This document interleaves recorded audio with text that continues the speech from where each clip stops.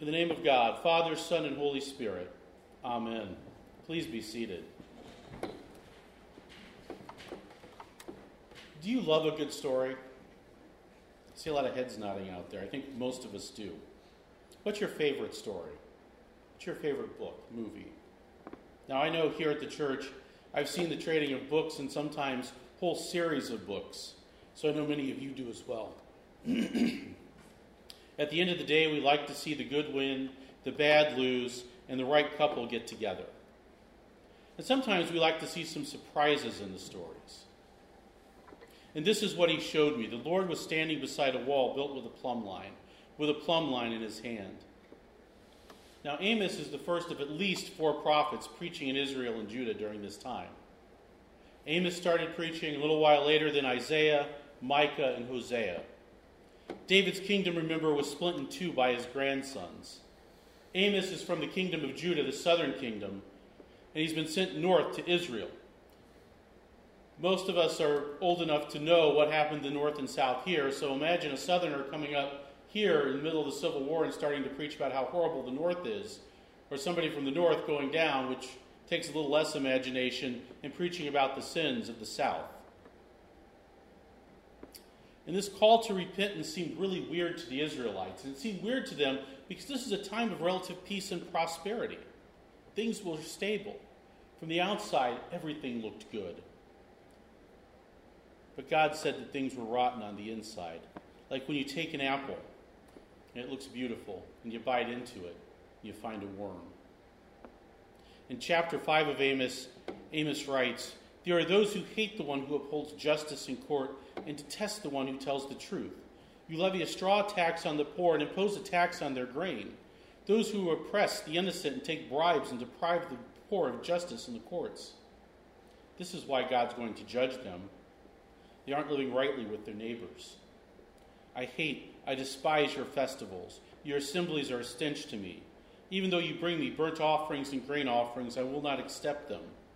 Though you may bring choice fellowship offerings, I will have no regard for them. Away with the noise of your songs. I will not listen to the music of your harps.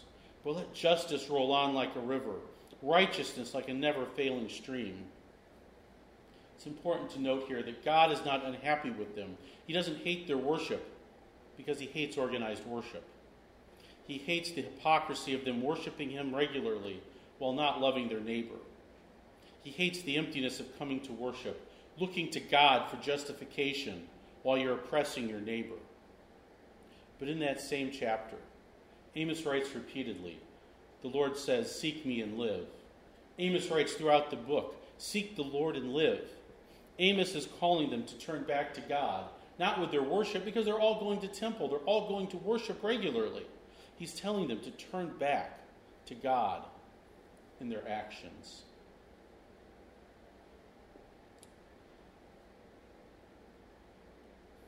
And here, Amos tells us that God is going to drop a plumb line in their midst. He's telling them, you can no longer judge yourself by how well your neighbor is doing. Look at the plumb line. He was dropping that line so that there would be a judge, a way to judge themselves against what they were supposed to do, what they were called to do, and not some other outside source. We read the priest in Bethel, the king's man, complains to the king about Amos, and then tells Amos to stop. "Amos, you're saying God's going to replace the king. Stop it or else." And Amos responds that God has called him by saying, "I'm not a prophet nor the son of a prophet. Listen, I'm a herdsman and a farmer. But God called to me while I was following the herd and told me to come and warn you. Now you're telling me not to? I can't do that. God's called me." God takes his stand in the council of the heavens. He gives judgment in the midst of the gods. Asaph here sees God standing in the midst of all the supernatural beings and giving judgment. And knowing that God is powerful, he asks one of those eternal questions. How long, Lord? God, how long will the wicked be allowed to prosper? How long will the poor, the orphan, the widow, the weak be under the wicked's boot heel? And Asaph ends his questioning with a plea.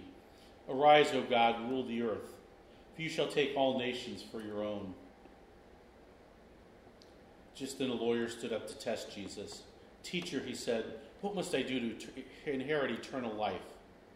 Centuries after Asaph's plea, we see the culmination of his prayers. Jesus has come. Today in our gospel, we read that a lawyer stood up and started questioning Jesus. And the question was simple. It's a question we hear today. What must I do to get to heaven? And Jesus asked him, well, what does the law say? And he gives a response that I think most Christians know by heart, right? Well, to get to heaven, the law says this: you shall love the Lord your God with all your heart, with all your soul, with all your mind, and with all your strength, and love your neighbor as yourself. And Jesus commends him for his answer. To love God and to love your neighbor, that's the summation of the law and the prophets. Very things that Amos was begging his neighbors in Israel to do. Just love your neighbor like you love yourself. But like Amos, Jesus had to contend with people wanting to justify their behavior. Because the lawyer immediately follows up with another question. Well then, teacher, but who is my neighbor? And Jesus responds with a story. It's a really good story. The Good Samaritan. Now this is a story that almost everyone in our country has some familiarity with, right? We have Good Samaritan laws in places. If you were to tell someone, hey, you know what? On my way to church this morning, I broke down on the side of the road, and I was having trouble. But then a Good Samaritan stopped and helped me. They wouldn't ask what that meant. They would know the context. They would know what was going on. But the radical part of the story, the surprise, was who did the helping. A man was going from Jerusalem to Jericho. People in Jesus' time would know that's not the safest road in the world. It had a reputation for robbery. And the man was beaten and left half dead. First a priest and then a Levite passed him by. Now, I was talking about this passage with a priest friend this week. We were discussing how you explain to someone what a Levite is. We all pretty much can guess what a priest is, right? How do you describe a Levite's role? Well, different Levites' families did different things. Some were the singers and the musicians in the temple and at worship. Others served as guards. Others carried the holy items. So in modern terms, they were choir members. They were acolytes. They were servers. They were ushers. Those who have some sort of official role in worship. Now we can stop and make excuses, justifications as to why they didn't stop and help the man, right? Maybe they thought it was a trap. Maybe they looked at the man on the side of the road, knew the area's reputation, and said, you know what? You're not getting me today, Satan, and went on their way. Maybe they thought the man was already dead, and if they stopped to even give a look, it would impede their ability to go and lead worship at the temple that morning. Right? If they touched a dead body, they'd have to go and be ritually purified. That means they couldn't do it. Maybe they just didn't care. Jesus doesn't give them any motives. We don't know what their justifications might have been. But then a Samaritan came by, took care of him, paid for his care at the end when he had to leave. A better question is, how do you describe a Samaritan today? It's someone you don't like, but you don't like them because you don't like their people. Someone you're prejudiced against. And when the story's done, Jesus asks, which of these three do you think was a neighbor to the man who fell into the hands of the robbers? And the lawyer couldn't even say Samaritan, right? He doesn't say it was the Samaritan. He just says the one who showed him mercy. And Jesus responded to him, well, go and do that. Go and show mercy to your enemy. In our prayers for you, we always thank God, the Father of our Lord Jesus Christ, for we've heard of your faith in Christ Jesus and the love that you have for all the saints because of the hope laid up for you in heaven. Paul says the Colossians are known for their faith and their love.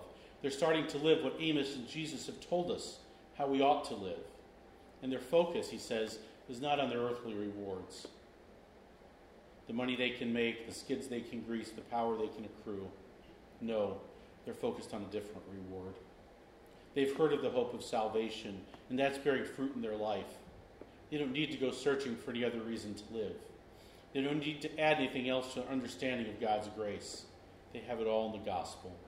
And the gospel will be made much stronger. God has enabled you to share the inheritance of the saints in light. He's rescued you from the power of darkness and transferred us into the kingdom of his beloved Son, in whom we have redemption, the forgiveness of sins. Now, in the great story we're all a part of, we're the ones being rescued. We're the damsels in distress. God heard the cries of his people. He heard the cries of the prophets. He heard Asaph's cry long ago. He heard our cries. And he sent Jesus to rescue us from this broken world. And we're taken from that kingdom, the kingdom of this world, into the kingdom of his Son. And we're given an inheritance. And what do we do as members and inheritors of this kingdom? Paul says we're called to lead lives worthy of the Lord, fully pleasing to him, as you bear fruit in every good work and as you grow in the knowledge of the Lord. We live the way that Amos told them that they should live, with justice. We know where we're going, and we know our great hope. We live by remembering the two great commandments, that we love the Lord our God with all our heart, all our souls, and all our minds, and our neighbors as ourselves. We live the way that God has called us to live. Amen.